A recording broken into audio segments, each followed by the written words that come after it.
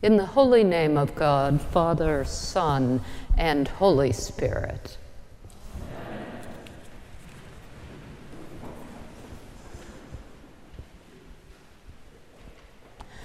From the 9th chapter of the Gospel of Matthew. Go learn what this means. I desire mercy, not sacrifice. Just where is the school where we learn mercy, not sacrifice? Where is this place where mercy is studied, learned by heart, grafted into our very lives? Where do we travel? To what place or workshop or wilderness so that this lesson can be the foundation of our lives, the very shape of our discipleship? It is not so easy to answer such plain and deep questions. We all know that the world we live in is not such a school. I don't mean that our world is filled only with meanness or cruelty or petty rule following. Certainly not. I did actually meant that seriously. It sounded rhetorical, didn't it? But how often that gentle dew from heaven has fallen upon our lives. A terrible mistake forgiven, a delay met with patience and pardon, and offense treated with kindness, a loss restored and made good. These are the twice blessed mercies of our lives, and they are small treasures showered on each one of us from time to time by friends or family, by strangers and onlookers who are suddenly wonderfully kind. A small light shone on our path by the merciful who visit and guide us, even or especially when we do not deserve it. These small lessons in mercy we cannot predict or count on, but they arrive all the same by some hidden grace in our lives. They are traveling mercy to pilgrims. But they are not the regular rule of our lives. They are not ordinary or customary. Mercy is not the expected pattern of this world, its institutions, its practices, its ideals. In truth, we live in a human society like all others, and we have learned its lessons by heart. We have all come to desire sacrifice, not mercy. We have learned in our very bones how to measure ourselves and others by the company we keep. This is a particular kind of ritual, a form of holiness that is the internal measuring rod of good society. We all know how this works, and by late childhood, we do not need to be instructed on its rules. We talk to the important, or the polished, or the likable, the thoughtful, the principled person in the room. And we slight those who cannot meet that measure, for they will embarrass us. They will defile us. We surround ourselves with the respectable members of our group, and we keep our eye out for the still more respectable, the more influential, the more successful member who might elevate our own stature, improve us, if only for a moment.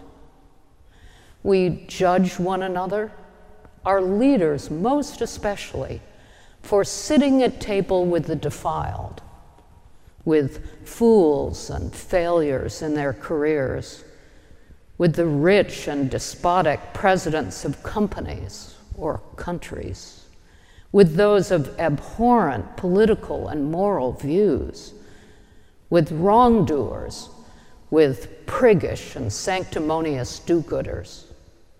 We do not want to break bread with such as these, and we do not want those we respect and follow to do that either. It is an act of intimacy, after all, to share a table with another, to extend fellowship and hospitality to someone else, to nurture and care for them at their most basic need, their daily bread. To carry out that simple and deep act with a contemptible person is deeply defiling, a moral transgression that we do not forgive or forget. It is scandalous, and we question the judgment and the moral integrity of those who dare to laugh and converse and dine with the frankly unforgivable. We should not underestimate how shocking Jesus' practice was and is to us. We have all tried to listen to this teaching about mercy as if it taught us in secret to surround ourselves with people like us, or at least people we admire and are taught to admire. We console ourselves with the thought that Jesus actually meant we should break bread with other liberals, say, who are mocked by powerful conservatives, or with right-thinking conservatives whom liberals scorn, or someone on the margins of polite society we happen to admire. A real artist, we say to ourselves, or a representative of an oppressed group we are proud to support and fight for. This, we think or silently hope, is the proper meaning of Jesus' stern lesson and shocking practice, that we should be merciful to those we believe deserve it. Right? But we all know in our innermost heart that that is not, in truth, what our Lord means by this prophetic call. I desire mercy, not sacrifice. He truly did eat with the reprobate, with extortionists and strongmen, with plutocrats and rich bankers. He didn't do this as a great show of generosity or a pretense or a reluctant deed of piety. No. He accepted their invitations, he sat at their tables, he enjoyed their company, and went about in public with them. He did not leave their immorality alone, any more than he does ours. No one is left unjudged, untransformed by life in his company. But he defiled himself all the same. Some of the Pharisees, who also called disciples, also taught and observed the law of Israel, were shocked by this, and they were right. It is a deeply shocking act by the Son of God. Mercy is profoundly revolutionary, a profoundly revolutionary, offensive deed.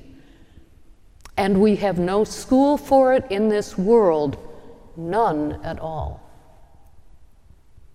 But Holy Scripture does. The prophet Hosea, whom Jesus quotes twice in one gospel, addressed himself directly to the people of God and to their priests. When we go to school on this prophet, we learn the particular will of Almighty God, to turn away from idolatry, especially of the sanctity we imagine for ourselves, and practice instead God's own love, chesed, the loving kindness and mercy of the covenant God. But students of Hebrew will know the odd and shocking alternative translation of chesed. It also means shame and disgrace and reproach. This too is chesed, loving kindness, mercy. This is the school our Lord attended, the lesson he learned by heart, and wills to teach us too. To love kindness, to study mercy is to risk everything. Our rules, our sense of honor, our pride, and our sanctity. It is to follow a dangerous God. And that is the grace of our lives, that we may go to school on Christ and learn of him. For he is the merciful one, the one who dares to love in this radical fashion, to love to the death. He, the defiled Holy One. May he, the shocking Lord, call us this day, as he called that tax gatherer Matthew long ago. And may he give us grace, wherever it may lead, to stand up and, like that disciple and that sinner, follow. Amen.